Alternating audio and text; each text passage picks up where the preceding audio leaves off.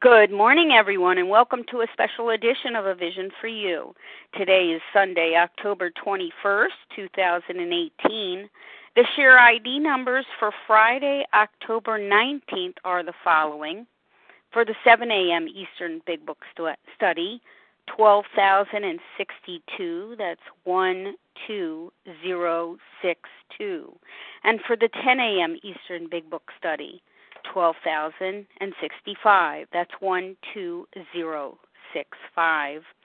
This morning, A Vision for You presents The Peculiar Mental Twist. The Big Book teaches us we have a twofold illness, the allergy of the body and the obsession of the mind. The allergy of the body is a bad problem.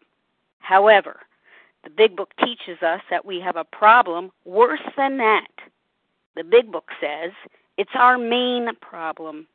We've got a mental problem, a peculiar mental twist. We've got a problem with our mind. The Big Book's characterization of this is as a mental obsession. An obsession is a thought that overpowers all other thoughts. It is an obsession over which we have no mental defense. We have a mind which takes us back to that which is killing us. It seems we are doomed. Joining us to speak on the subject of the peculiar mental twist is Judy F., a recovered compulsive overeater from Massachusetts. Judy is dedicated to the 12-step way of life, part of which is carrying this message of recovery. Welcome to the line, Judy F. Thank you, Leah. Can I be heard? I hear you well.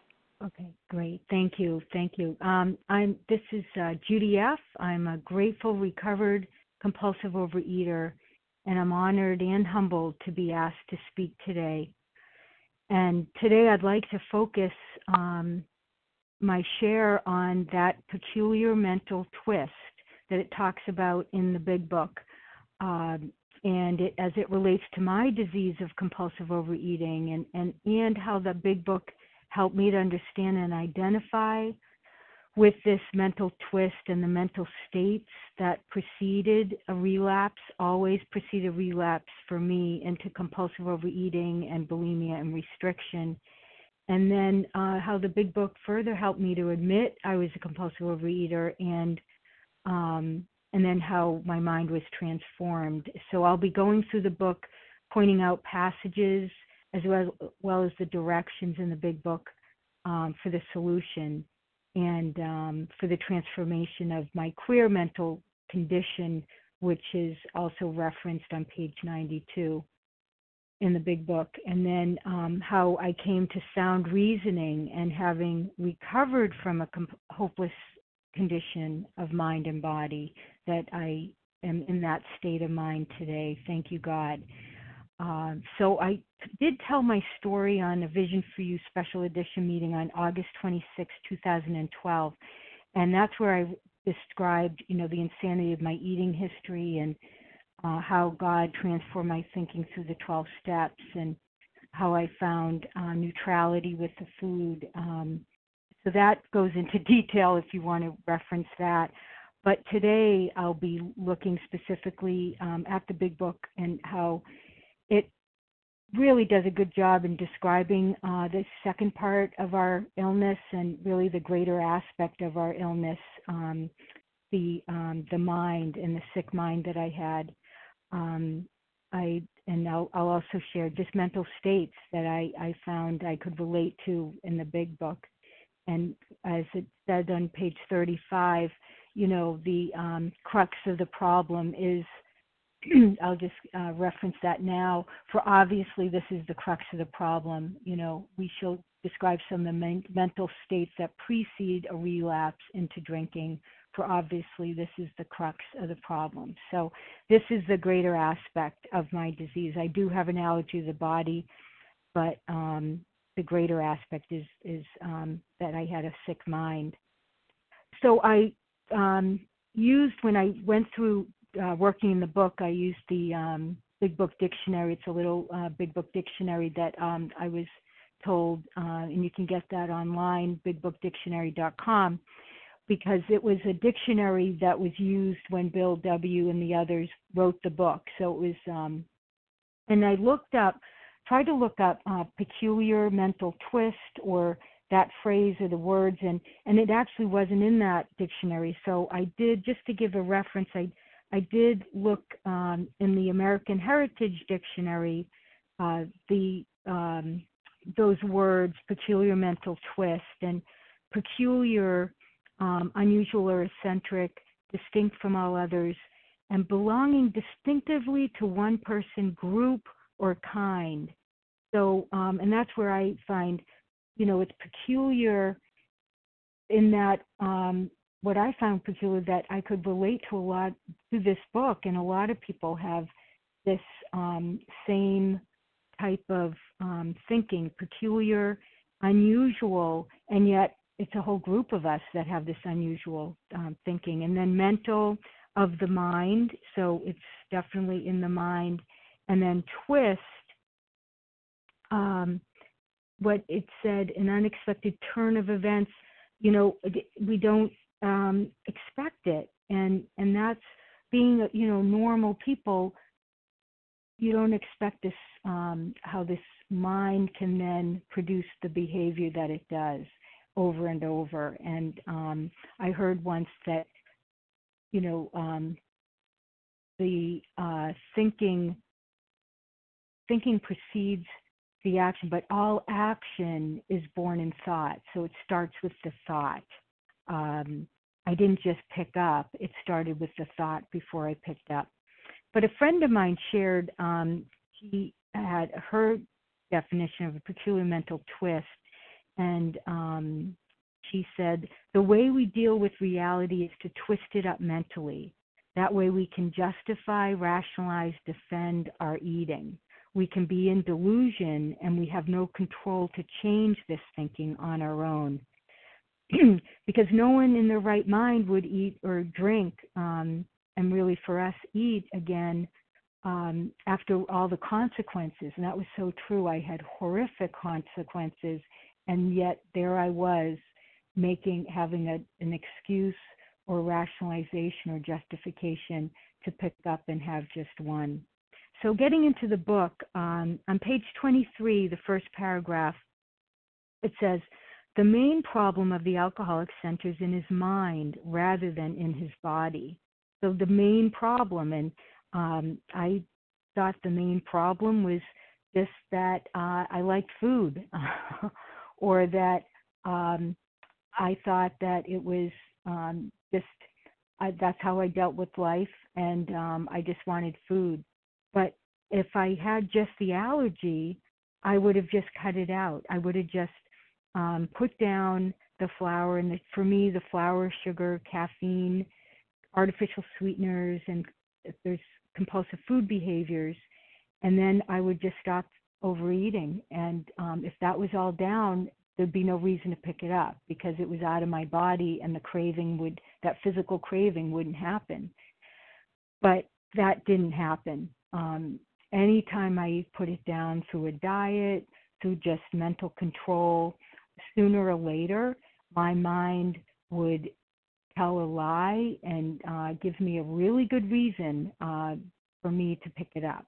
At least that's what I would think. And I just could not stay stopped. So even having it down, and I'll share more about that. Page 24, second paragraph. If these thoughts occur, they are hazy and readily supplanted with the old threadbare idea that this time we shall handle ourselves like other people. So, those ideas would dominate my mind, that I could be like others, that if I just exerted my willpower, if I just made up my mind not to overeat, then I wouldn't. But then that idea would come override it. And but I just kept thinking that I could eat like other people, that this was only food, and I saw people put down, have just one. Why couldn't I do that? And that was just such an obsession of mine to just keep trying to do it. that I could eat one piece of cake at a party like others do. I could have a dessert. I mean, any of my binge foods, I thought I could just have one of, or just have a moderate meal of it. And over, I kept going back for more and more. Page 30, first paragraph. It is not surprising that our drinking careers have been characterized by countless vain attempts to prove that we could drink like other people. So they say the more you try to control something, the more it controls you. And that's what I really thought mentally. I thought I could prove that I was normal with food, that I could just eat moderately, just have one of. I mean, that really, I was truly obsessed about being able to eat what I wanted and stay thin and not get into the binging and the purging. And I tried a lot of different ways to do it. I tried therapy. And in fact, one therapist, just go, just eat what she said the problem was that I was depriving myself. And that's why diets didn't work, because I deprived myself. So of course, what I deprived of myself, I would go and eat more of. So if I just let myself have a little of it, then there would be no deprivation and I wouldn't want more. So that made sense to me, and that's probably true for normal eaters, but for a real compulsive overeater like me, my mind couldn't handle that. And my mind could handle it, but my body couldn't, because I have an allergy of the body.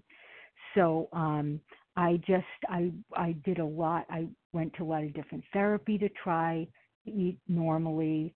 I went to another therapist thinking if I could understand why I was overeating. So I wasn't expressing my feelings. I was stuffing my feelings, so I needed to express my anger. I needed to be more assertive. I needed to say tell people what I needed, and then I wouldn't overeat because I wasn't getting what I wanted. And so that thinking was, if I just figured out why, then I wouldn't overeat. And that was using my reasoning, and it was, my ideas didn't work. Page 32, second paragraph. Then he fell victim to a belief, which practically every alcoholic has, that his long period of sobriety and self-discipline had qualified him to drink as other men. And that happened for me. I remember being on a diet for 4 or 5 months, and I had, while I was on the diet, I was religious on it. I didn't go off it at all. And I started thinking, wow, this is great. This is great food. There's no reason. And I got really thin. And there's no reason for me to want more food, want it. Although there was always the thought that I wouldn't do this forever. But I thought, I'm back and I could now go on maintenance. And so they added some of my binge foods on maintenance. And I really thought, well, it's been a long time and haven't wanted to binge, so there's no reason I'm going to binge and overeat. And so I had that maintenance food. It was a muffin, a simple muffin, but I'm allergic to flour and sugar. So that set me up to off and running, like I never even stopped. That progression was like I just picked up where I left off, and I was into another binge. I couldn't stop eating. And I really thought that that was long for me. 4 or 5 months without overeating was a long time for me. And it really happened every time I finished a diet. I could be perfect on that diet, and the willpower, determination, or fear that kept me on that diet. But then the maintenance, and I was just off and running. I could not, they said have moderate meals, just have and I just couldn't. I would just continue to try to bend the back and forth, trying to control it, and then losing control, and then the weight would come back on.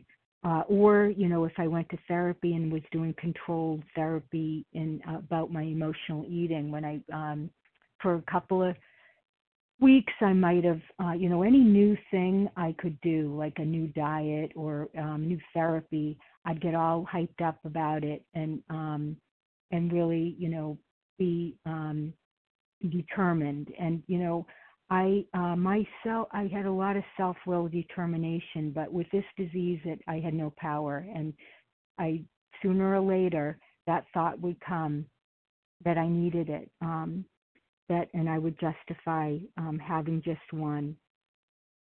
And so, and there I was again. So I would naturally, when the emotions started coming back up, that had always been my solution. Food was a solution really for everything. Any type of emotion, it just, sooner or later, I had to have the food, and that's what my mind told me. Page 33, second paragraph. Let's see, I'm going to read the whole paragraph because it's a good one. Page 30, second full paragraph.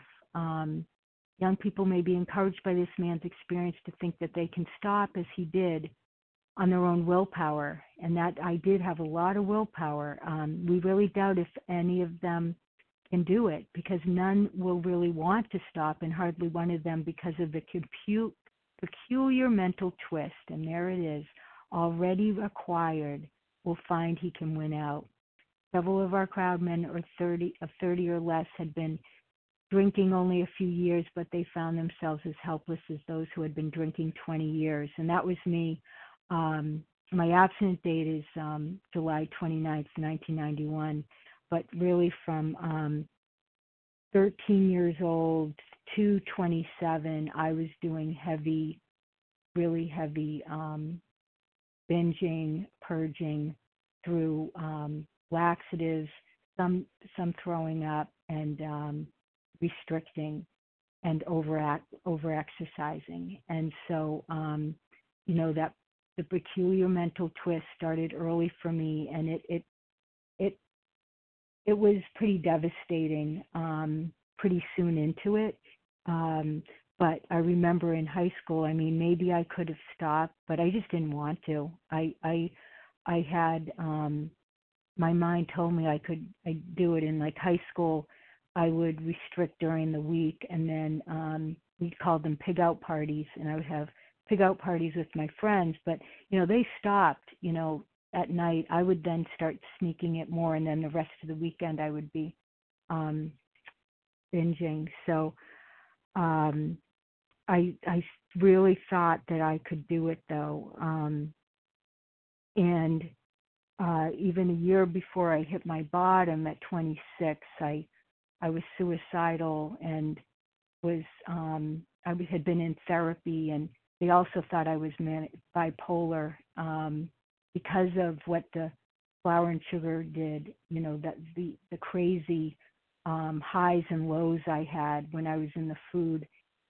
but I had been, and then they thought, well, maybe Prozac for because I was really depressed, and I started fantasizing about taking the pills because I just wanted this peace. I had no peace with this mental twist. I was all twisted up, and so right before I was going into, it was a lockup unit actually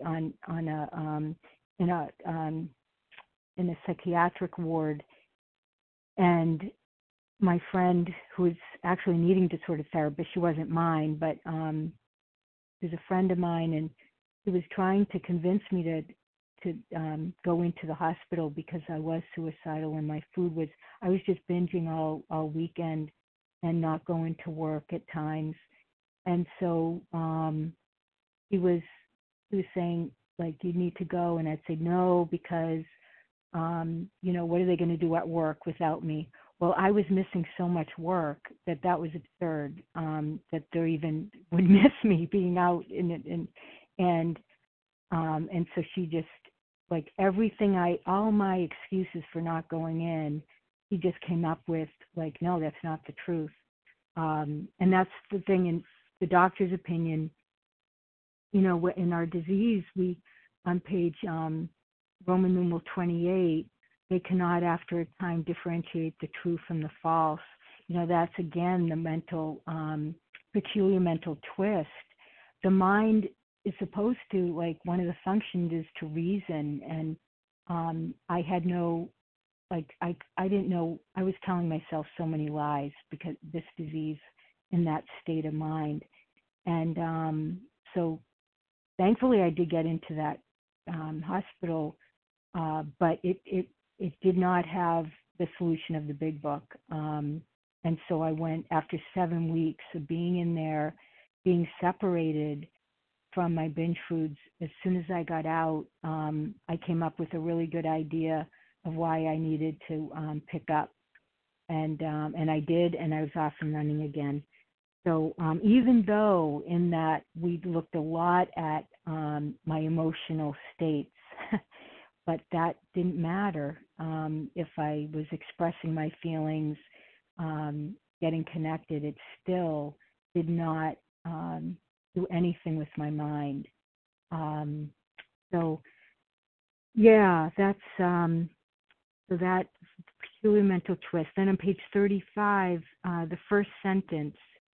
So we shall describe some of the mental states that precede a relapse into drinking, for obviously this is the crux of the problem, as I mentioned before. So in the that's in the More About Alcoholism chapter, about all the different mental states, and for the jaywalker, thinking it will be different this time, and getting run over by the disease again and again, and even getting a hit, like restless, irritable, and discontent. And yes, the food, the first bite always gave me this like, but then it wasn't there. Like maybe at first it gave me some sense of ease and comfort, but then after a while it didn't at all. But it was just this drivenness, I've got to have it. I've just got to have it. And like Fred, I could relate to Fred. He went to church and he believed in God. And I had gone to church. I thought I would become a born-again Christian. That's going to do it. Belief in God is going to do it. And but I didn't have any, like, this program talks about action, and there was no action. I just thought, well, belief in God, and then God's just going to remove it. And that didn't, there was no self-sacrifice or altruistic action or self-searching on my part. Page 36, second paragraph, suddenly the thought crossed my mind that if I were to put an ounce of whiskey in my milk, it couldn't hurt me on a full stomach. I ordered a whiskey and poured it into the milk. I vaguely sensed I was not being any too smart, but felt reassured as I was taking the whiskey on a full stomach. The experiment worked so well that I ordered another whiskey and poured it into more milk. That didn't seem to bother me, so I tried another. So there's that really spoke to me about my rationalization and justification of why it was okay for me to pick up. Thinking he would have, Jim thought he could just have it with milk and it wouldn't be too bad. And I know I would, when I was in sales, there were some, you always have some difficult customers, and in my thinking, I thought, I'm just going to have like a candy bar just to kind of give me a little energy and kind of sweeten it, make this better. And I really thought that would just kind of really in my head, like sweeten it up, that I would then be able to appease this customer. Or if I was really anxious about something, the flour products, like having some bread or something, would calm me down. I remember thinking that. So it was just, my disease found any excuse for me to pick up. Page 36, bottom of the page, up through page 37 at the top. He has much knowledge about himself as an alcoholic, yet all reasons for not drinking were pushed aside in favor of the foolish idea that he could take whiskey if only he mixed it with milk. And, for me, I went to therapy. I got a lot of knowledge about myself. I went to the treatment center, and the first one, because I did end up going, I can share that, but the first one where, we talked a lot about behavior modification, what to do, some actions, but had nothing to do with a higher power or really the 12 steps. And it was more on what I could do in my self-reliance, and got just knowledge of addiction, but there wasn't the component of the steps or having a relationship with a higher power. So I was in that treatment center for 7 weeks, and in 2 days I was back in the food and out of control, because I really thought that I was cured, having, had more awareness of myself and of my feelings and of expressing them. And then knowing, okay, when you get it, when you're thinking of the food, take a walk, take a shower, take a bath, just do something, but just don't pick up. And like in my own power, I couldn't do it. But all that, even knowing myself, it didn't work. And then on page 40, second paragraph, he says, I was much impressed with what you fellows said about alcoholism, and I frankly did not believe it would be possible for me to drink again. Boy, how many times did I think that? I rather appreciated your ideas about the subtle insanity which precedes the first drink, but I was confident that it could not happen to me after what I had learned. I reasoned that I was not so far advanced as most of you fellows, that I had been usually successful in licking my other personal problems, and that I would therefore be successful where you men failed. I felt that I had every right to be self-confident, that it would be only a matter of exercising my willpower and keeping on guard. So, yeah, I thought I had a lot of willpower, and that's all it really took, is me just to buckle down, and today I'm not going to overeat. I'm not. And I'm going to do anything I can, and it's just a matter of putting my willpower to work. And it just never happened. And I really didn't believe that after, and I remember I would tell myself, like, I would think it through, Judy, all the other times. But then I'd have some reason would pop in my mind why, well, I think I could do it just this time, or, you know what, I'll get right back on it tomorrow, or, I just can't stand it. I just need a hit of this. I need to be comforted. And then there I was, picking over and over. I also I came into OA, and for 4 years I was in and out, and what I would do is compare myself out when I listened to stories of compulsive overeaters tell their stories of transformation. I would really look for ways I was different, so that then I would say, look, this isn't going to work for me. I really didn't want to be a compulsive overeater. I didn't even like that name. I didn't want to have to go to meetings. I didn't want anything that they said, but I went because I didn't want the pain anymore, but I still wasn't ready, and I was still trying to figure out how I could figure this thing out, how I could eat what I wanted and not have the consequences. And then, so if someone had said they had been over 200 pounds, I would say, well, not that bad. I don't belong here. And if someone said they were like a true anorexic, well, not that bad. I just restricted. Or if they were real purgers with, vomiting, well, I didn't do that much. So this is for really sick people. Or, you know what, I need a doctor or something. These are only lay people. Like, I need maybe a psychiatrist.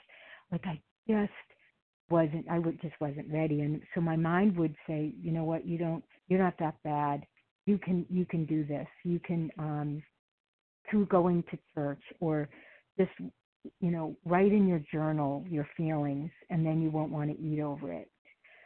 So, then getting back into the food and then trying it out again. And then on page 41, the first paragraph, as I crossed the threshold of the dining room, the thought came to mind that it would be nice to have a couple of cocktails with dinner. That was all, nothing more. I ordered a cocktail and then my meal. After dinner, I decided to take a walk. When I returned to the hotel, it struck me that a highball would be fine before going to bed. So I stepped into the bar and had one. I remember having several more that night and plenty the next morning. So for me, that peculiar mental twist in me is very subtle. It seemed innocent, and for a normal eater, it would be fine. I mean, it makes sense. Hey, just have one. I would tell myself that it's no big deal, that I'm thinking too much about it, especially when I came after my first going into the hospital, and then they said, go to OA for group support.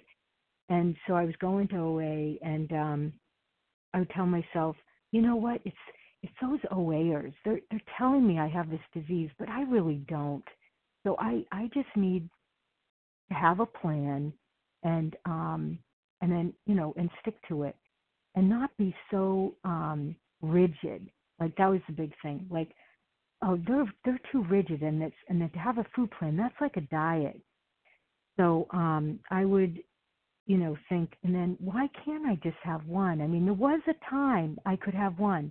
So then I would look at a time, like maybe in front of people, I would have one, but sooner or later, that night or a couple of days later, I would have a binge.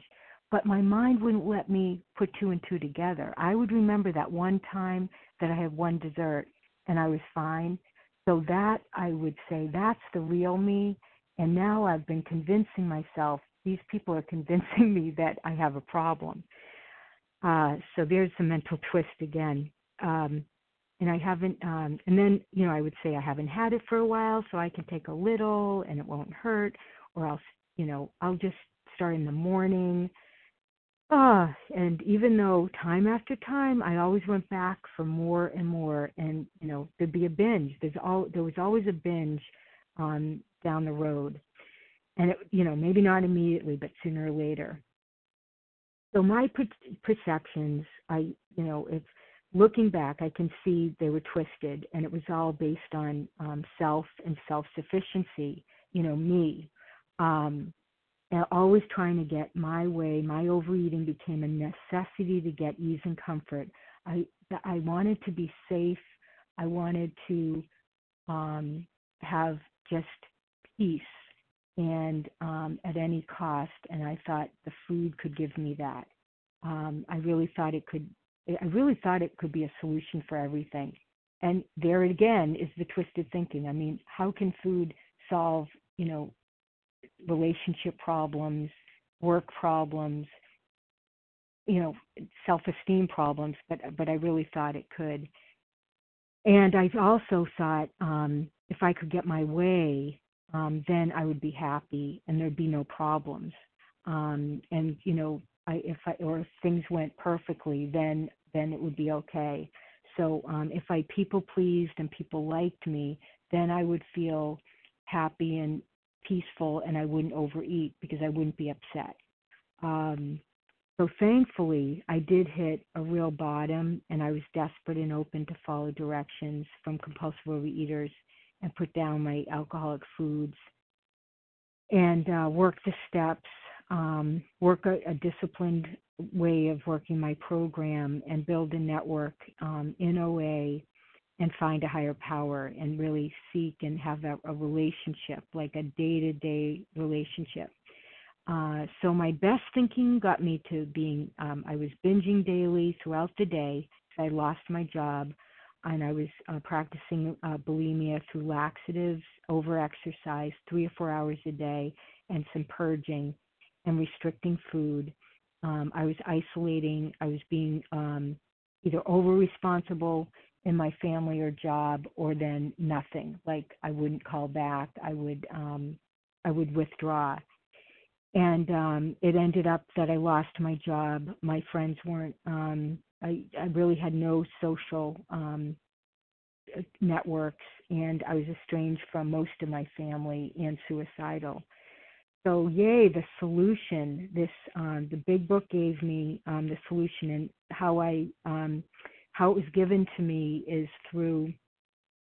I went to a second treatment center. It was based on the big book, based on food addiction as like alcoholism, and that they got us in the big book and in the steps, and working a disciplined way of the program, and really so grateful for that. And so, yeah, right away I was given a big book, and we got into the doctor's opinion, and I learned about theology of the body, and then this mental twist of the mind.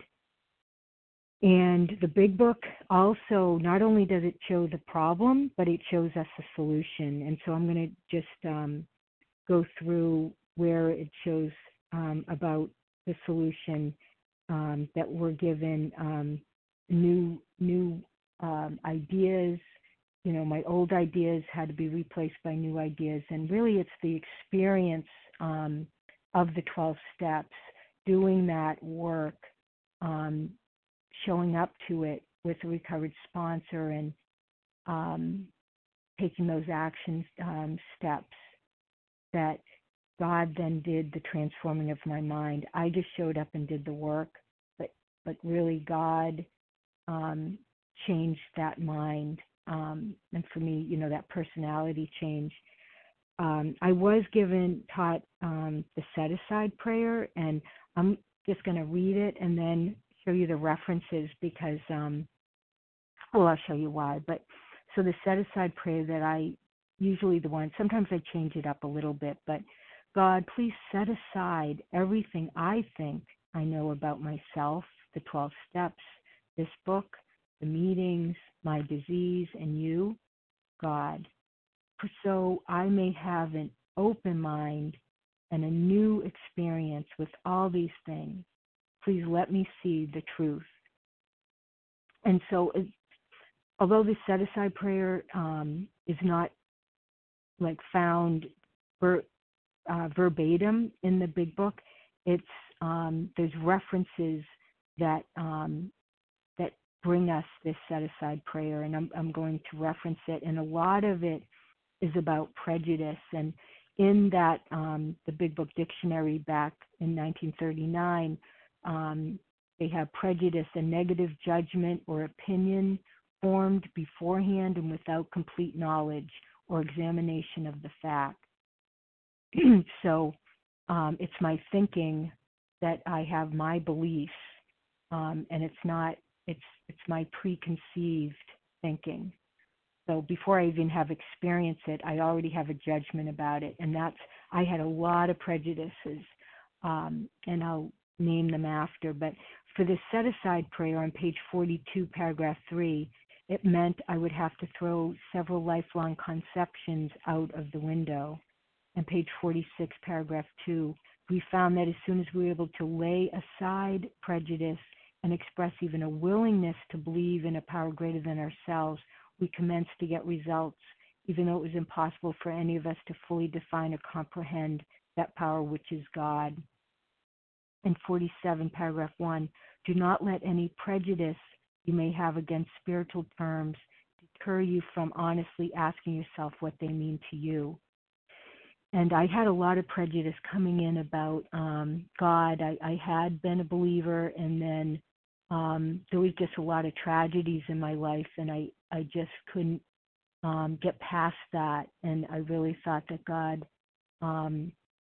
just abandoned me, or just religion just wasn't helpful. It actually was hurtful, because I had a sister that died when she was 17, and it was such a tragedy in my family. And people would say, well, God will make good out of this. And I could never find good out of it. And so I used that, and it prejudiced myself by not wanting this program for a long time because of that.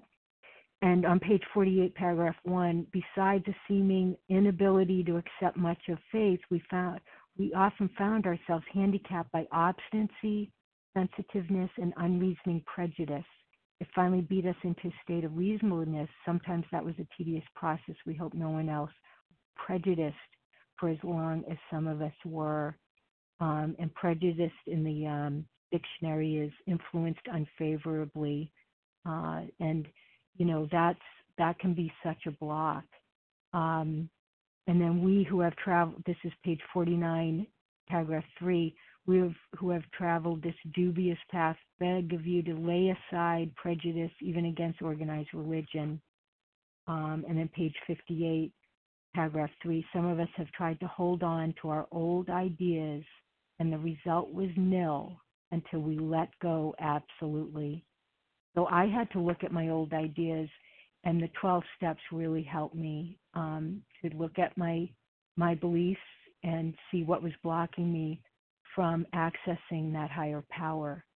And that was just the turning point for me to with my compulsive overeating, because I had to look at really what were my beliefs even about why that mental twist.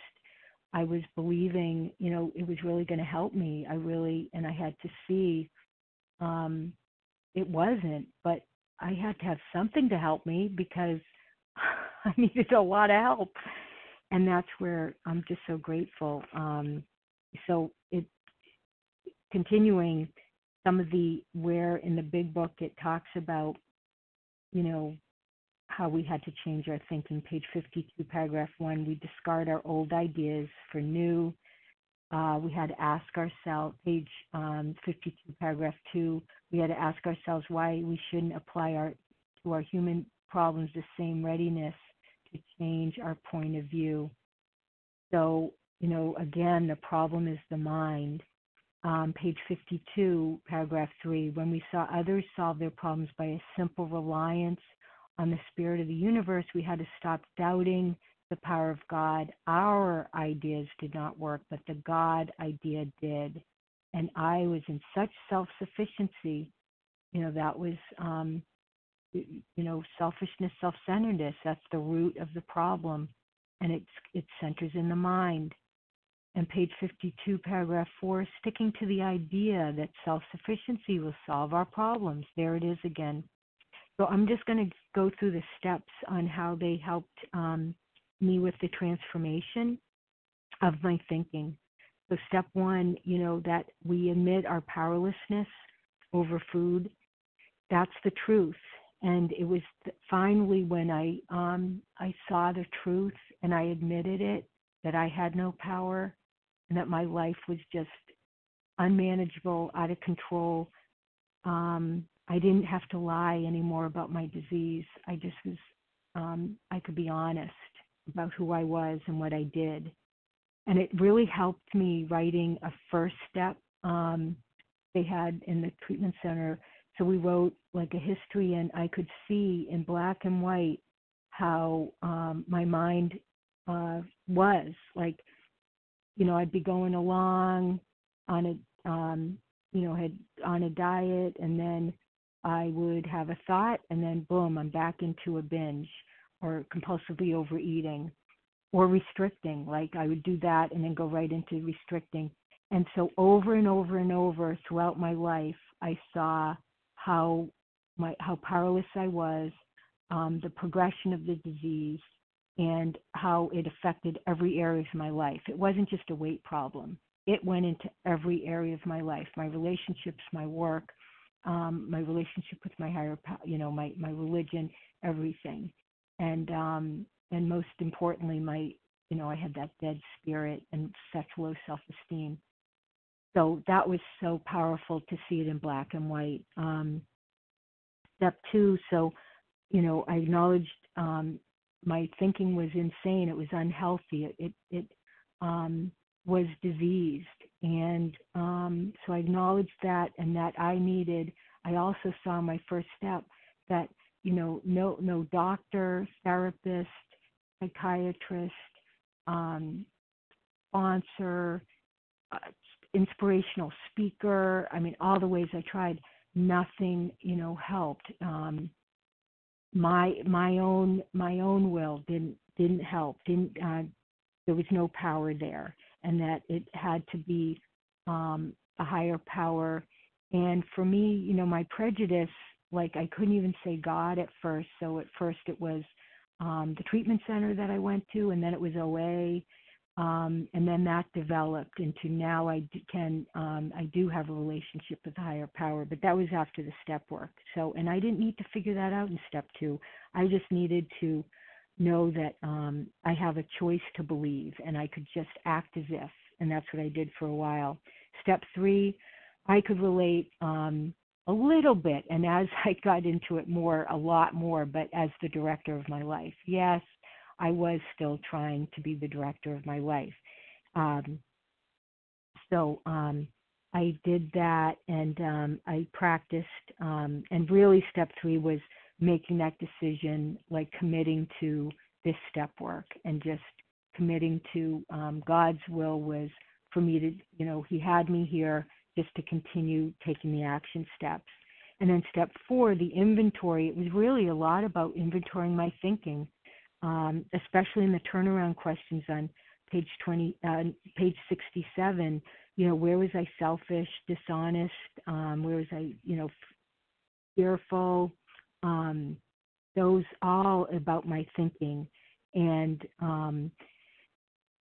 looking at that, seeing what lies I was telling, the dishonesty, what lies am I believing? And I use that today in step 10, because I was living in lies.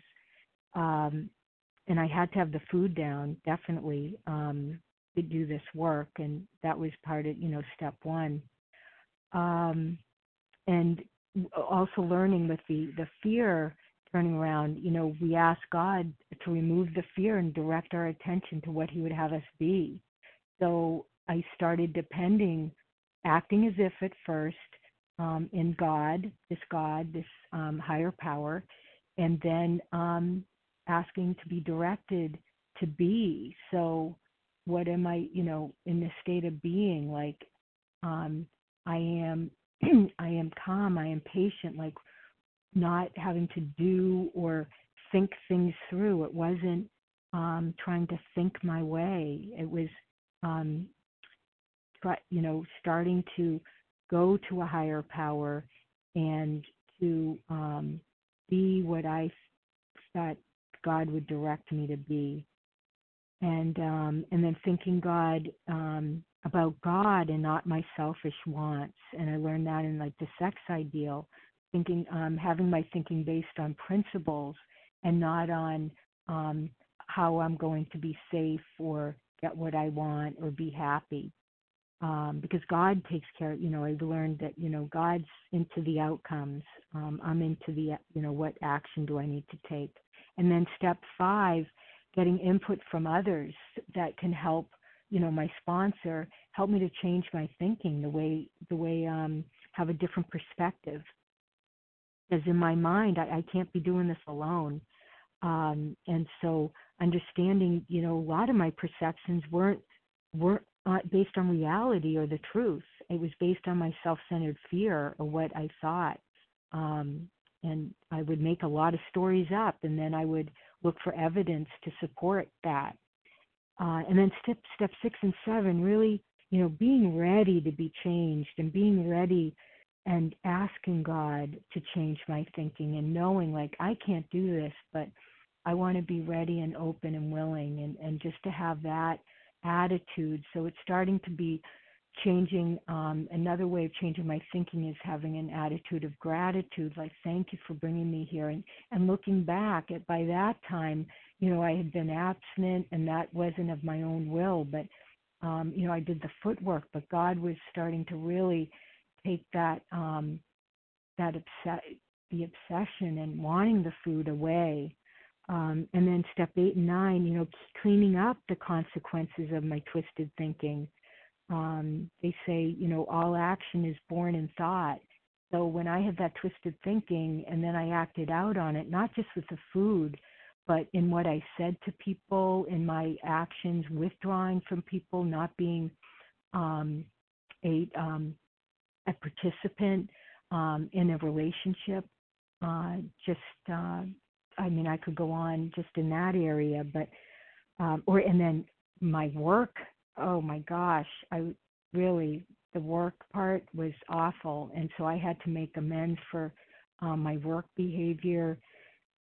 So, but that was started in the thinking, and so starting thinking differently, collaborating with my sponsor on what amends to make, not doing it alone, bringing God into it, bringing God into my actions, checking things out with another recovered person.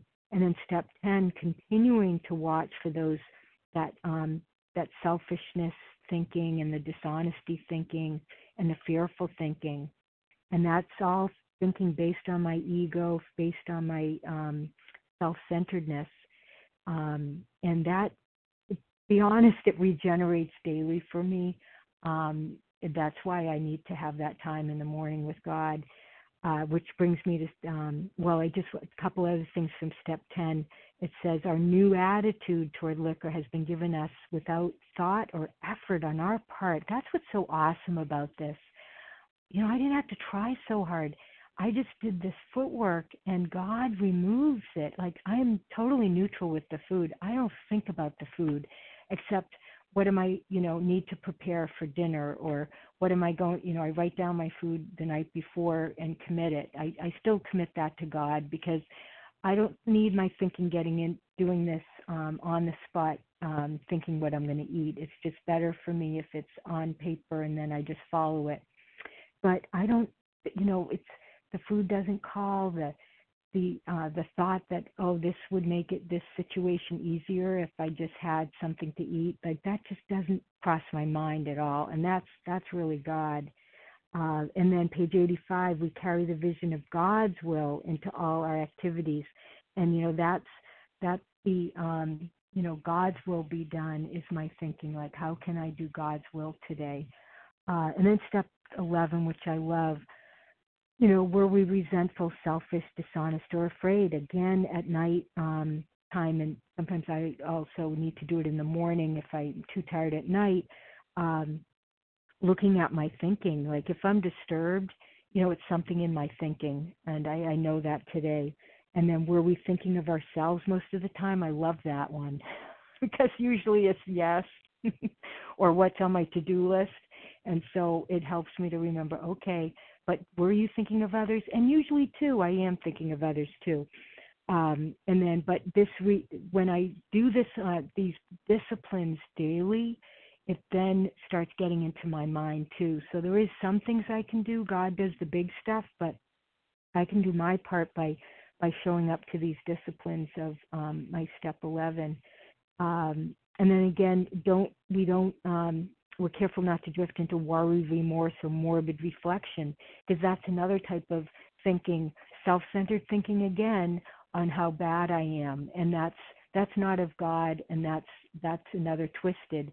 We're human, like, everyone makes mistakes, but my twisted thinking can think I'm the only one, or I should know better. I've been doing this long enough. I should know better, and I shouldn't. That's why I need this daily. Page 86, on awakening, let us think. Again, we know we are thinking people, so it's not that we don't think anymore, but we just ask God to direct our thinking. So God is my director and directs my thinking. So it's not self-pity, dishonest, or self-seeking motives. And what I say when I do this, I also say the opposite. So self-pity, I say, may I have gratitude, honesty, and think of others and how I can be helpful to them, so that my mind is actually hearing some positive, the positive parts of that, and not the twisted part. And then our thought life, page 86, our thought life will be placed on a much higher plane when our thinking is cleared of wrong motives And this is such an awesome promise of step 11, that it will be placed on a higher plane. And I've witnessed that in myself, and it's the most coolest thing. It's better than any binge of, well, my binges never ended up well, but it really is such a peaceful place to be, and I'm amazed when my thought life is placed higher. And then 87, our thinking will, as time passes, be on the plane of inspiration, another promise of this step. And then when agitated, I love this one because I need it daily. When agitated or doubtful, we pause when agitated or doubtful and ask for the right thought or action. And so again, I need God to do this. I need that spiritual connection to have, quote, the right thought. And it's here for us. It's here for everyone. And then finally, in step 12, this is the best way for me to practice and be really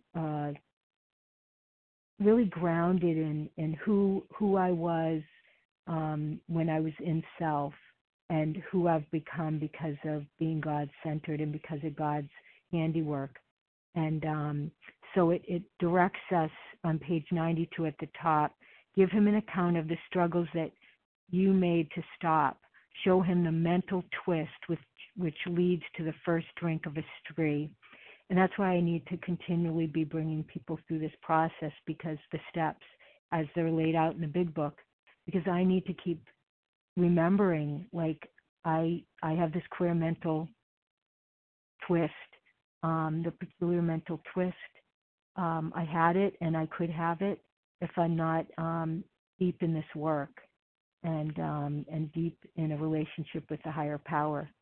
And then 92, second paragraph, show him from your own experience how the queer mental condition surrounding that first drink prevents normal functioning of the will. And there again, we say what we need to hear, and that's what I love about sponsoring. I keep staying in this work so that I can keep hearing the strong message that yes, we have the problem, allergy of the body, twisted mind that will keep us going back to the disease, but because of a higher power, because of the power of these steps, as they're laid out in this big book, these directions, we can have a change of attitude, a spiritual experience, and have freedom from that. So although my disease of compulsive overeating is powerful and deadly and cunning and baffling, and I do have had the peculiar mental twist, and I can be recovered. It's been over 27 years, and I haven't had the need to pick up. And I've had really, even with a lot of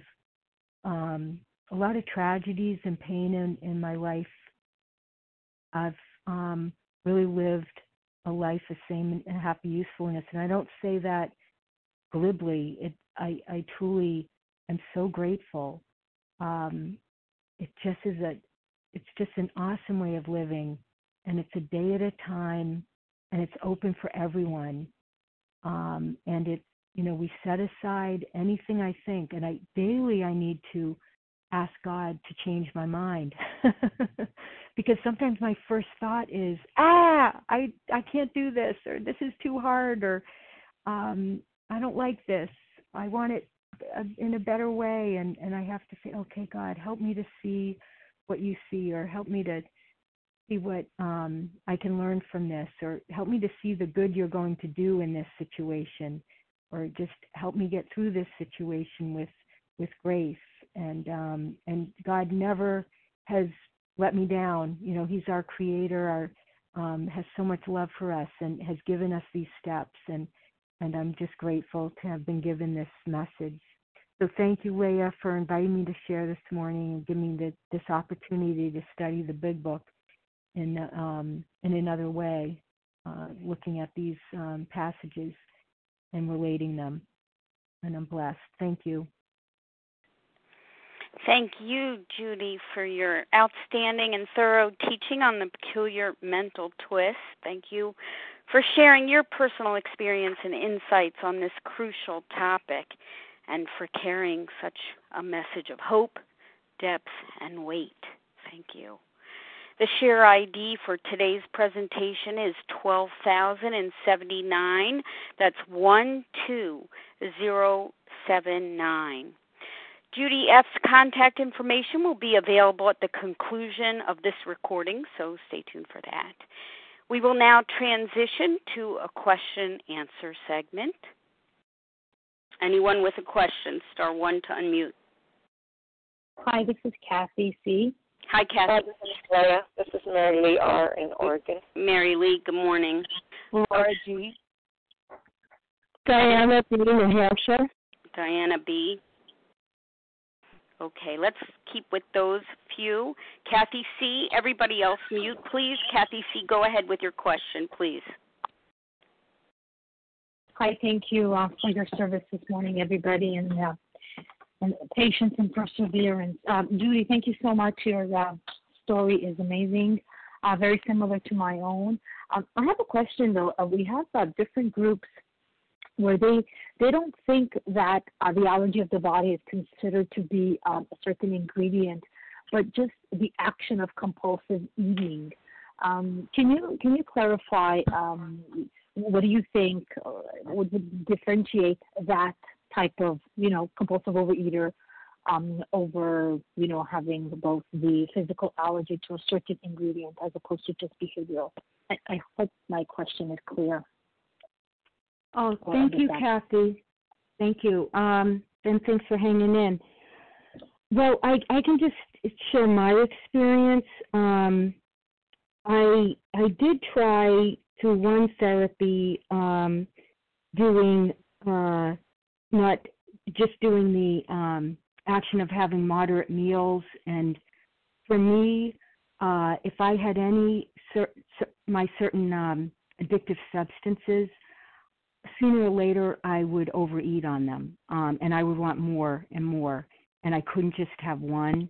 So like in the big book, it talks about try some controlled eating. So maybe it does work for others. I mean, I think it's a really good, I don't know the page offhand, but in the book it says try some controlled eating, try to have, like one, step over to the nearest bar, and try some controlled eating. So that's, I just, on page 31 at the bottom, we do not like to pronounce anyone as alcoholic, but you can quickly diagnose yourself, step over to the nearest bar and try some controlled drinking, and for me, controlled eating. Try to eat and then stop abruptly. So for me, I did try that. I did try to have, with one therapy group, try to do that. And I would, in the session, like we actually brought our favorite foods there, just like foods that we would want to have. And in front of everyone, I had one of, and kind of, dipped into all of it. And then on my way home from there, I stopped and wanted more and more of it. So for me, it is an addictive allergy to certain substances.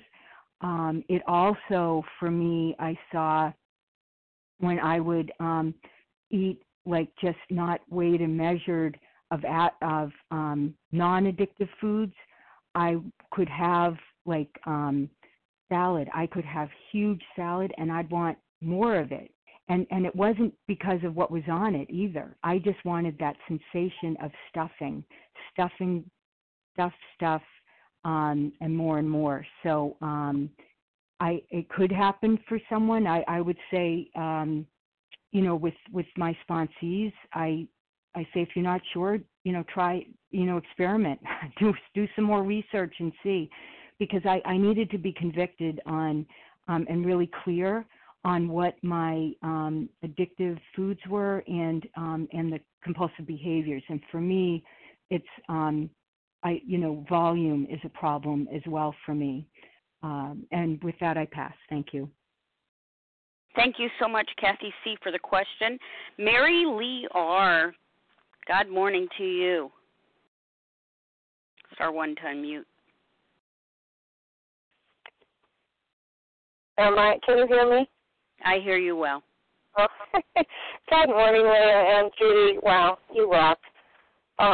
You're a beacon of light, and it was shining through.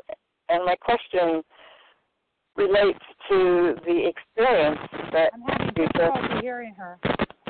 And what do you draw on when the script doesn't go according to the way you think it should?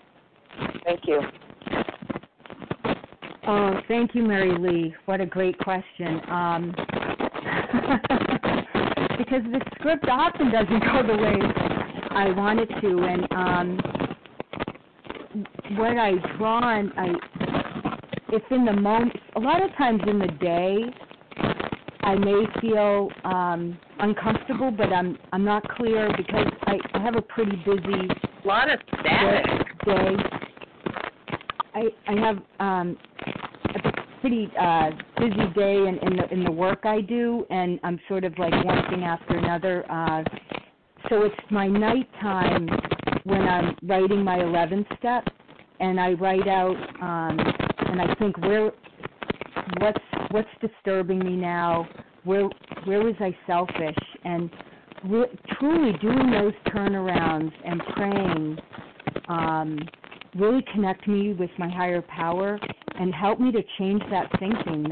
Because my twisted thinking, still I can have that, and I wanted to touch upon that in my talk. That yes, I've had this neutrality with the food. I mean, really, it's lifted. I don't even think about going to food whenever I have disturbances, and I'm a human being, and there's definitely things that don't go my way, but incredibly I turn to God. But a lot of times I do work on, I do make calls a lot, usually after work between 3 and 6 p.m. are my times that I can call and kind of process step 10s to really see how it's really my thinking. If things aren't going my way, it's my thinking. And for an example, of my mom had died, and we're now getting her house ready to be sold. And in my thinking, I thought my husband, he's very handy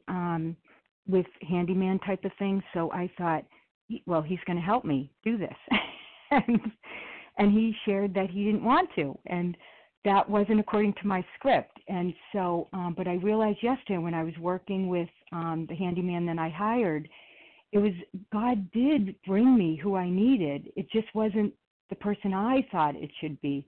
And it was really better because I had some great conversation with this man and a new friend I have now, and he did an awesome job with getting the house ready. So, and it was just, that's where I think how, like you asked, it didn't go according to my plan, and I have to do that work of either writing or praying or talking to someone, and then I have that change of thinking, perception that this was a better way, and God's way is always a better way, but I need to just do that footwork to get there. It doesn't automatically come for me, and I hope that was helpful.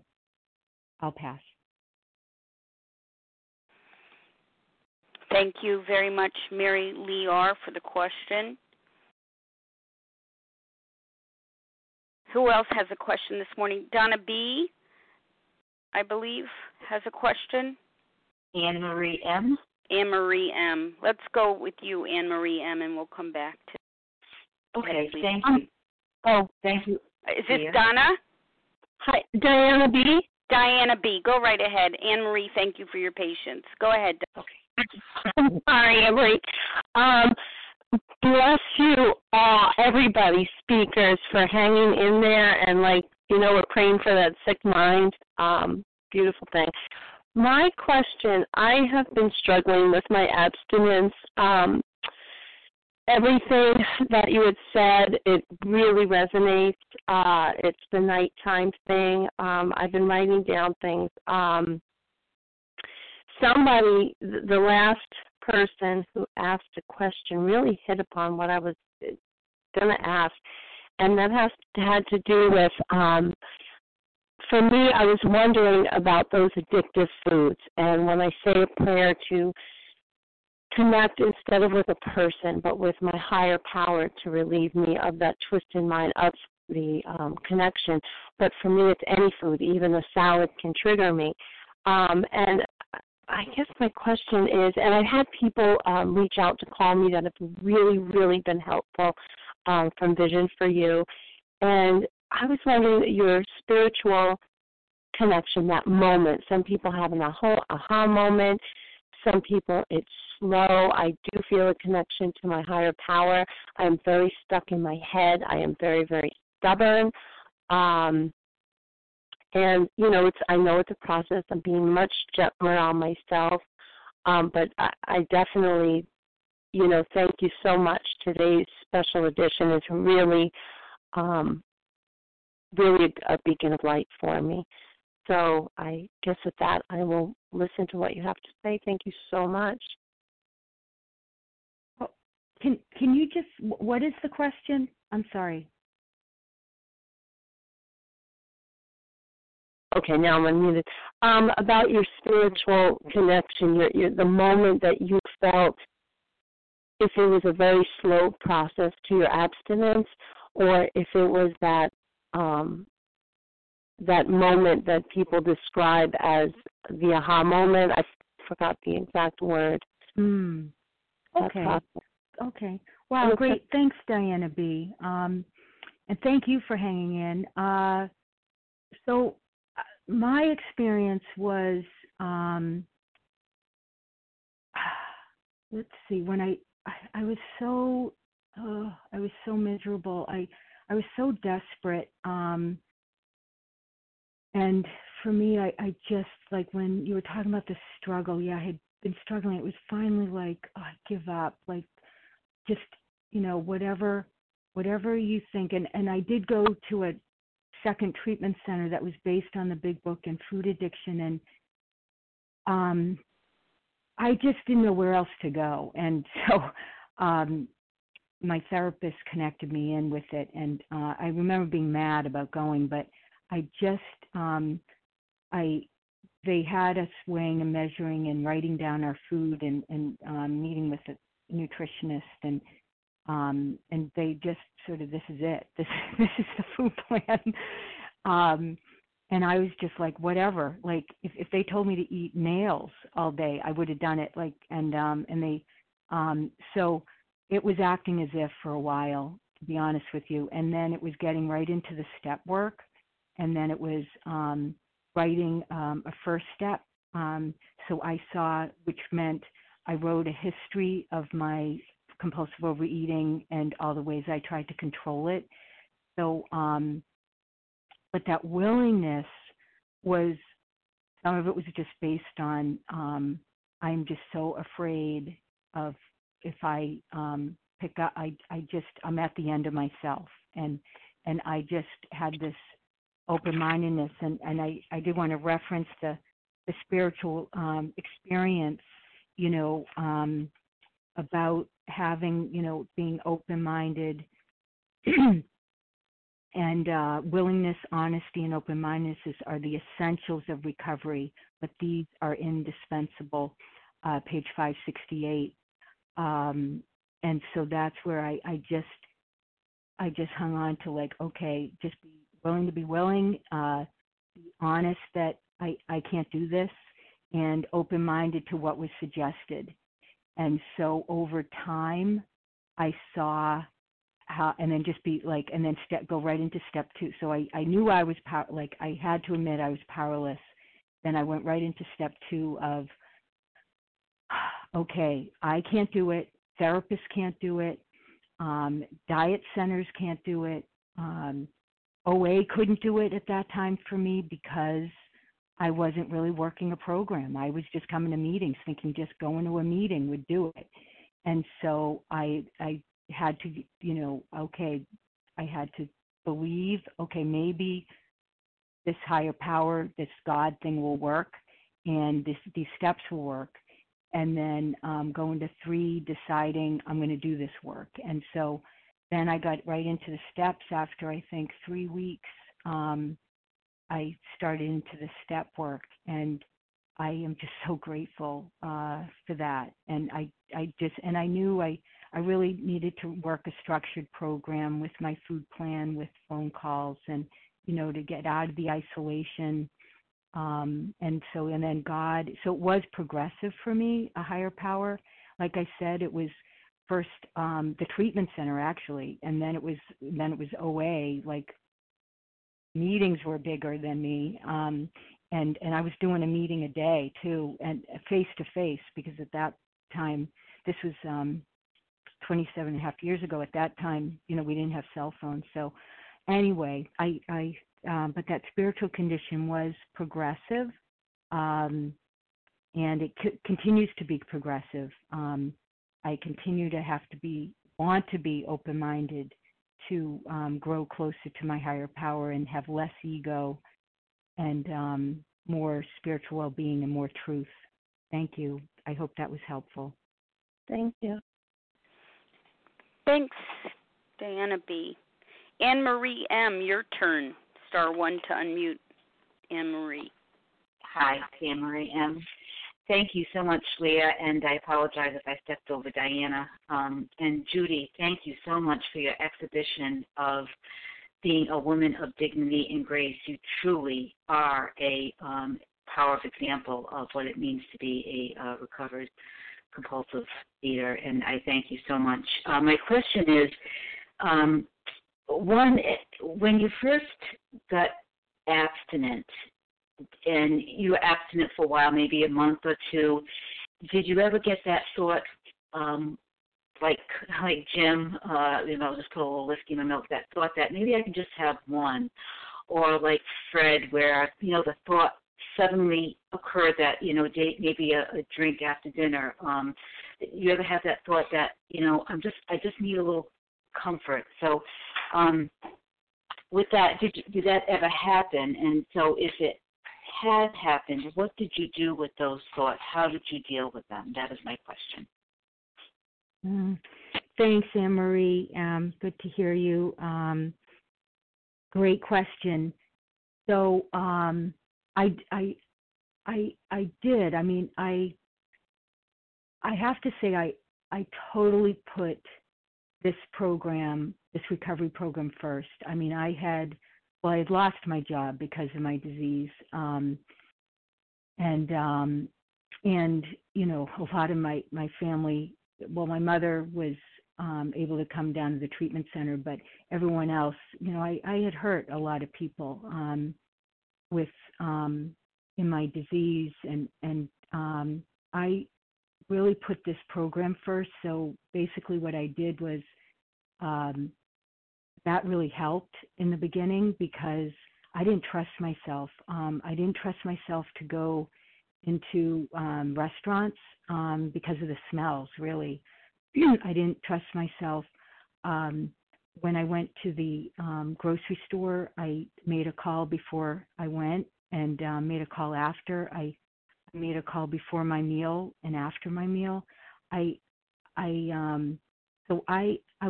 was really afraid. I was afraid of myself. I was afraid of my thinking, that I would think that way, but sometimes I would just, whenever I was on the phone a lot too. I think getting into the book right away, like when I was in the treatment center, right away we got into the doctor's opinion, and we did the first 3 steps when I was in the treatment center. And so it was pointed out, like, this thinking, and I'm so grateful for that. I did not, I want to cry because I didn't think this up. God got me to the people that really pointed out things to me in this book. And so I had to, and honestly, for the past 27 years, I can honestly say I put my program first. And it doesn't mean that, am I able to live a full life, which I was so afraid I wouldn't. I thought, and that kept me away from really surrendering to this program too, because I thought, well, if I put this first, I'm not going to have a life. And because I put recovery first, I have a very full life. And so that was another twisted thinking I had. But when I did, I would get on the phone. I was on the phone a lot. And I would take some type of action. And sometimes I would have to take a walk. I would get to a meeting because in the beginning that food was screaming to me, because I at the end I was having it all day and night. I mean, literally, I was a grazer and then binging at night. So the power of God through this book and the fellowship really saved my life. And I hope that answered your question. It does. Thank you so much. Thank you, Anne Marie M. Who else has a question for Judy F? You can do so by pressing *1 to unmute. Give us your first name and first letter of your last name.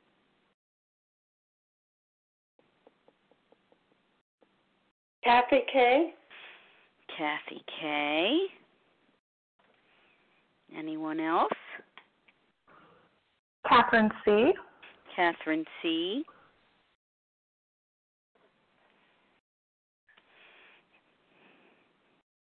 Okay, let's go with those two for now. Kathy K. Please. Thank you, Leah, and thank you so much, Judy. It was just really, really special to hear you, even through all the distractions. You maintained your calm and your groundedness and your connection with your God, and that's so wonderful. And as I listen to you, knowing how long you've been in recovery, I'm wondering, how would you summarize how your daily disciplines have evolved, and what's different today than when you first started? Thank you, Kathy K. Good to hear you. It definitely has evolved because, in the very beginning, my quiet time was really not that quiet. My mind was my prayer meditation. It was reading a couple of actually, being compulsive, I think I was, in the very beginning, reading 7 devotional books, and just to get myself to sit down and read was a big thing. So it's really, my working 10, 11, and 12 today, and how that's evolved. Like, a lot of times in the beginning, my phone calls were really about building a network of people and talking about I would be feeling stuff, and I'd have to talk about the feelings a lot because I didn't want to pick up.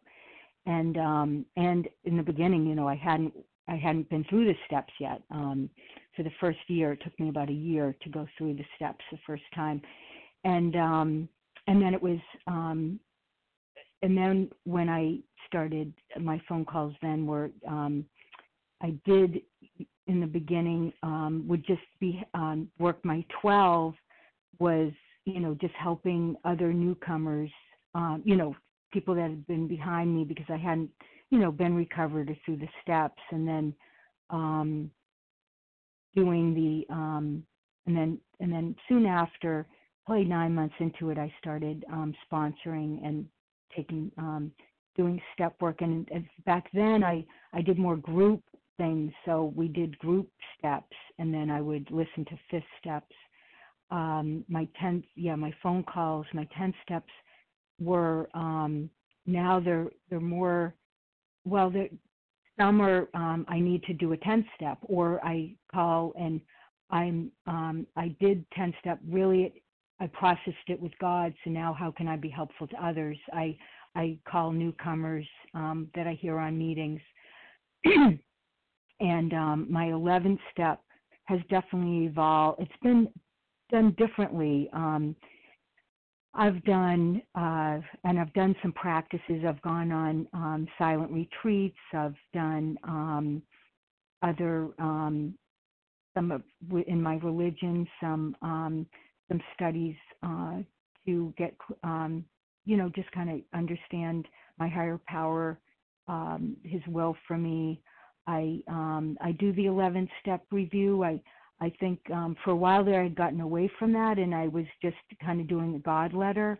But now I would say I have an 11-step partner the last probably 10 years, which is really cool. We really see, how we've developed. But so I do that 11-step review either at night, or if I'm really tired at night, I'll do it in the morning just to clear it. Anything that's still in my mind might be twisted, and then I send that to her. I email it to her, and then the 12-step I now I bring people through, definitely right through the Big Book. My directions now are sponsoring through the Big Book, and then sometimes I do writing. Lately, I've found writing with my left hand has connected me to a greater connection to my feelings, that then get some more truth as to what my higher power wants to hear, tell me. So I'll do some left hand writing, and then I also, besides the writing part, I have two devotionals. And then from there, I might get a word to kind of focus on, or I'll do my breathing, but really listening. And I've been trying to focus more on listening to my higher power. So I hope that, but it has been changed over the years, and it continues to. And I just continue to be open. Just to know the will of God, and to be that open channel for God. And that's however God, and God really does bring me these different opportunities for that. And I hope that was helpful. Thanks, Kathy K. Thank you. Catherine C., your turn. Star 1 to unmute, please. Hi, this is Catherine C. from Virginia, recovered compulsive overeater. And thank you so much for your share. I really, really appreciated it. And I just wanted to ask you a quick question about, I've been in recovery for a couple of months now, and I'm realizing more and more that my mental twist goes far beyond food, far, far beyond. And I'm not necessarily responsible for that first thought, but I am for that second. So I guess my question for you is, how do you continue to question your thought process? And, thank you. Oh, thank you, Catherine C. That's a great question. And I'm glad you said that. I'm not responsible for that first thought, because a lot of times it's based on ego or fear, self-centered fear, and I'm not always connected to God. So what I lost my train of thought.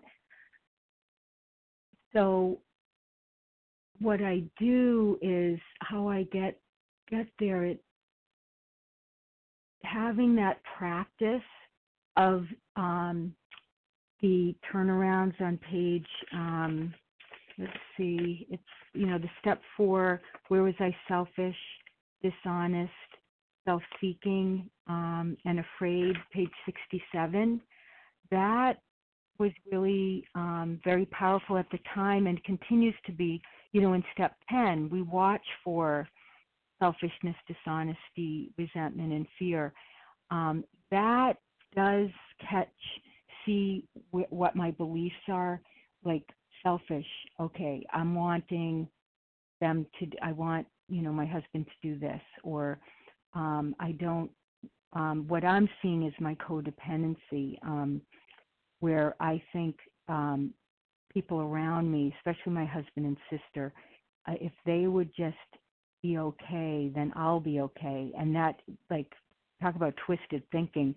But that is my first thought is, if he's in a bad mood, I get angry at him for being in a bad mood. And everyone has a right to have moods. And so if I don't catch myself during the day to see, I can feel like that resentment, or I can feel that fear. And then I look at, okay, what do I want in this moment? And what's the lie I'm telling myself? Because I'm always, if I'm disturbed, it's, that spiritual axiom, if I'm disturbed, it's something in me and not in the person. So that person isn't the problem. It's my fear of what's coming up that's the problem, or my lie that I'm telling myself is the problem. So if when I get that disturbed feeling, that off the beam feeling, that fear or irritation, we pause when agitated or doubtful in step 11. That's a great red flag for me to look at my thinking. And what is it I want? What's the lie I'm telling myself? What is the fear that I'm believing? And an AA Big Book teacher once said, there's only two real fears. All the other fears have been learned. The two fears are of loud noises and of falling. So any person will feel fear if, like, all of a sudden there's this loud noise, viscerally we jump up. And then if we're falling, we have the fear. But everything else has been learned. And so there's my thinking, like, what did I learn?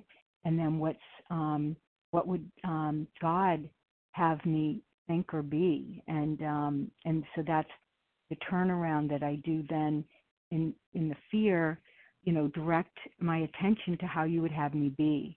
Direct my thinking in the morning that it be of gratitude and not of self-pity, that it be honest and truth and not dishonest, and it be thinking of others and not my self-seeking.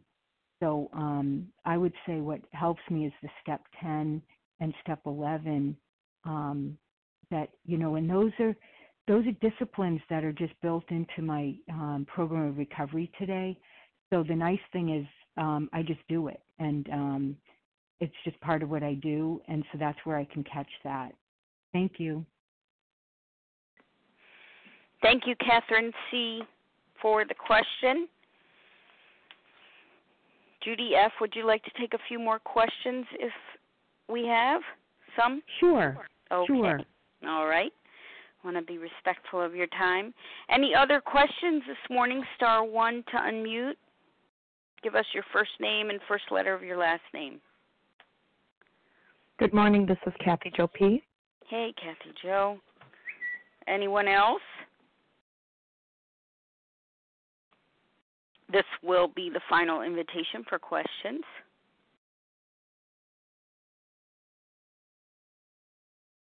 Okay. I'll take that as an all minds cleared. Kathy Jo P., go right ahead. Hi, this is Yvonne D.H. Yvonne E.H., is that correct? Yes, Yvonne D.H., yes. I have a question.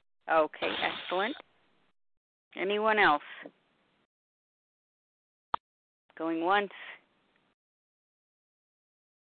Twice. 3 times. I have a question. Okay, you got in there in the nick of time. What's your name? Sorry, Valerie B. Hey, Valerie. Okay. Okay. Excellent. Sorry, Hold on. Okay. Perfect. Kathy Jo P., go right ahead. Everybody else mute, please. Thanks. Good morning, Judy. I am Kathy Jo P., recovered compulsive overeater from Minneapolis, currently in Harlem.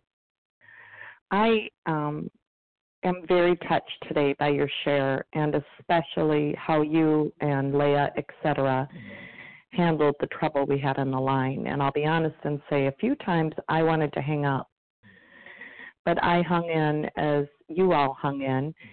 And I want to know what you did in those very moments. I'm curious to know, because I know we've talked about it a bit this morning, but I don't think we can talk about it too much. And I would love to hear, in your mind, maybe some of your prayers or anything that you were saying to your God. Thank you. Oh, thank you, Kathy Jo. Yeah, and thank you everyone for hanging in. And you know, God just kept saying, Judy, just stay on task. You know, I've learned, I think, in this program that there's, you know, there's been a lot of things I've been through, a lot of deaths in my family. I've had cancer, and I've had just, you know, kind of some past stuff that have come up that I'm working through. And, you know, God just always makes good out of everything. And I just had this sense like God's going to work this out. And my job right now is just, you know, Leigh asked me to share on this topic, and I had my outline and things I wanted to say, and just to keep on task, and no matter what. I work in a school, and we just had a fundraiser with the T-shirts, and on the back of it says, never give up. And I've really learned in this program, you know, it always seems hopeless. Like it was seemingly hopeless to me when I was, you know, I lost my job. I was so destitute, spiritually and financially, and really emotionally in every way. And that was like the greatest gift, because that opened me up to recovery. And so I thought, well, my job here is just to continue on task, and God, like, just help me to continue on class. I just said, help me to just keep going. So I just kept pressing on mute to keep going, and I didn't know what the outcome was, and I'm not in charge of any outcome, but I just knew that I was asked to do this, and God was with me, and I was, you know, just thankful that people stayed with it and, you know, stayed on. And now God has given such a peaceful line right now. It's beautiful. So thank you, though, for the question. I think we all had perseverance today, and you know, God is more power, you know, our higher power, whatever our higher power was that kept us on this line. And, you know, we had witnessed an example of disease and of twisted behavior, but persevered, and God made good out of it. I feel closer to everyone now because we went through it together, and we didn't have to go into any of our defects. So thanks.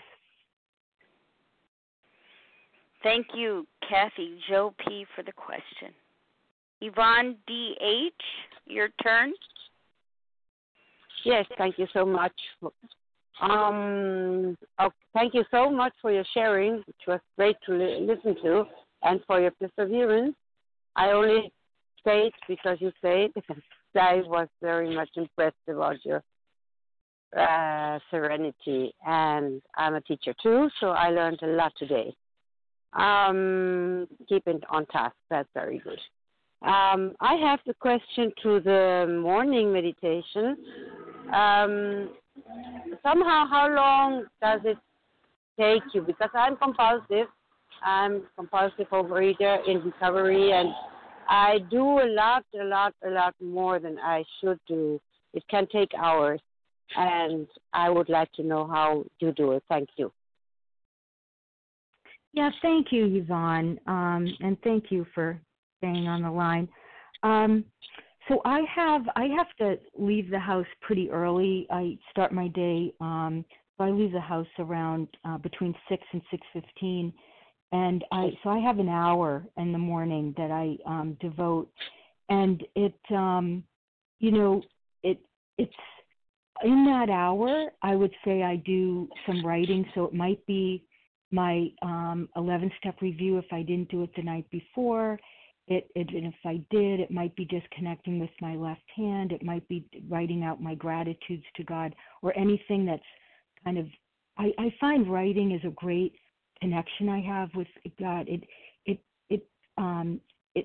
by going to my hand through my hand, it gets more into my heart than my head, the thinking. If I stay in my head too much in any of my meditation, I mean, there's a part of my meditation that is the listening, and that's why, but the writing kind of gets me into more my heart and into my connection to God. So I do that first to clear anything or to get kind of centered on God, and then I'll read one or two meditations, and I might take a phrase from that or a word, and then I will. So that's usually the first half hour, and then I do a half hour of listening, and I do set my timer because I have to make sure I get to work on time and get ready for the rest of the day. But that listening, and sometimes that'll change up. I'll think I'll do a word, and then my mind is on stuff. So then I'll say, okay, let's go to breathing, or I'll just use one word. I have this one kind of sacred word. I'll go back to that.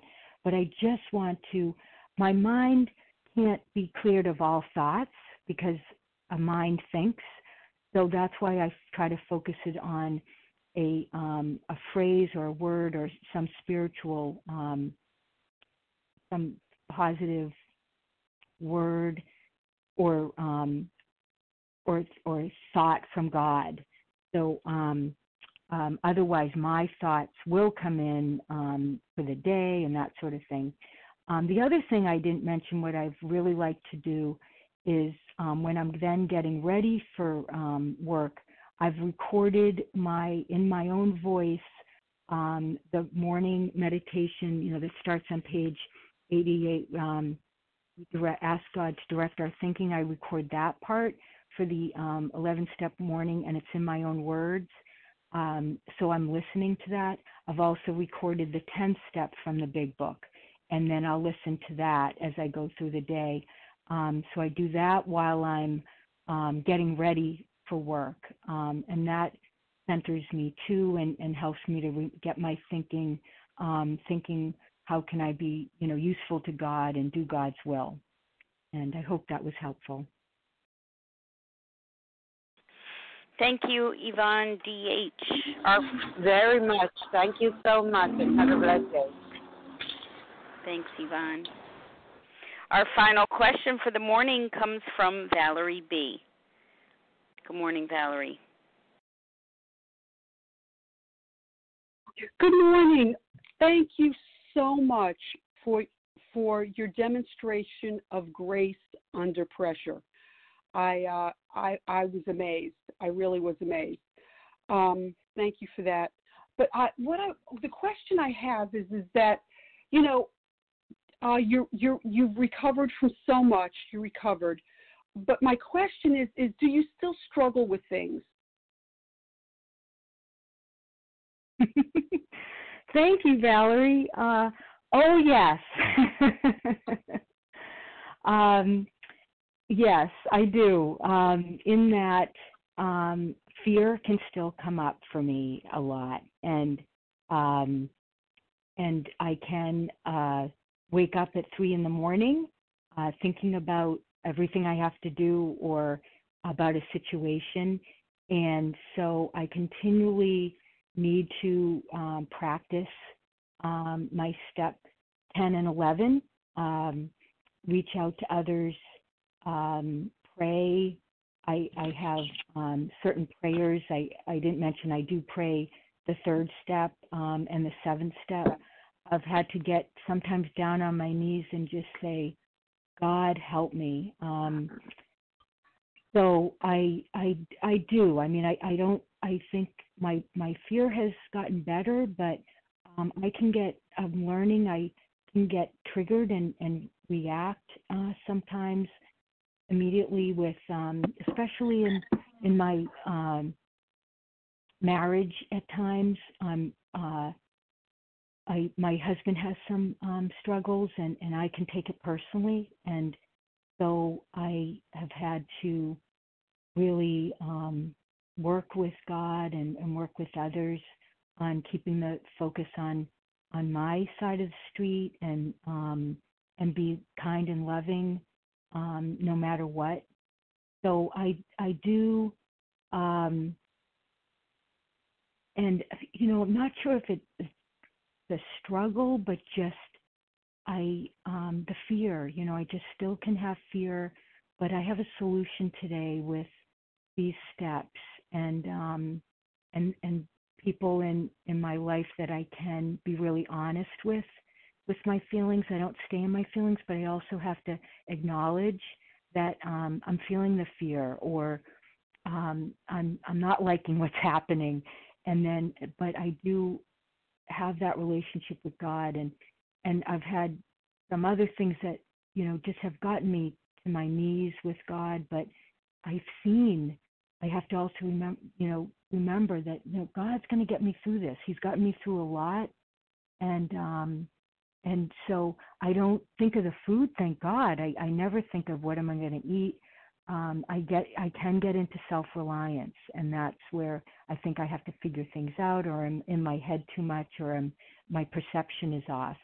And again, I'm grateful for the disciplines that the Big Book have laid out for me to do, and so I have to also remember it's today, and that I'm in the here and now, and with God. God's all about being in the now and being in this present moment. So I hope that was helpful. Thank you, Valerie B., for the question. Thanks to everybody who posed questions this morning. Thanks for hanging in there, everyone, particularly our speaker, Judy F. Thank you for your perseverance and your incredibly profound share this morning on such an important topic as the peculiar mental twist. We're going to close now from page 164. You'll find it in a chapter entitled A Vision for You. Our book is meant to be suggestive only. We realize we know only a little. God will constantly disclose more to you and to us. Ask Him in your morning meditation what you can do each day for the man who is still sick. The answers will come if your own house is in order.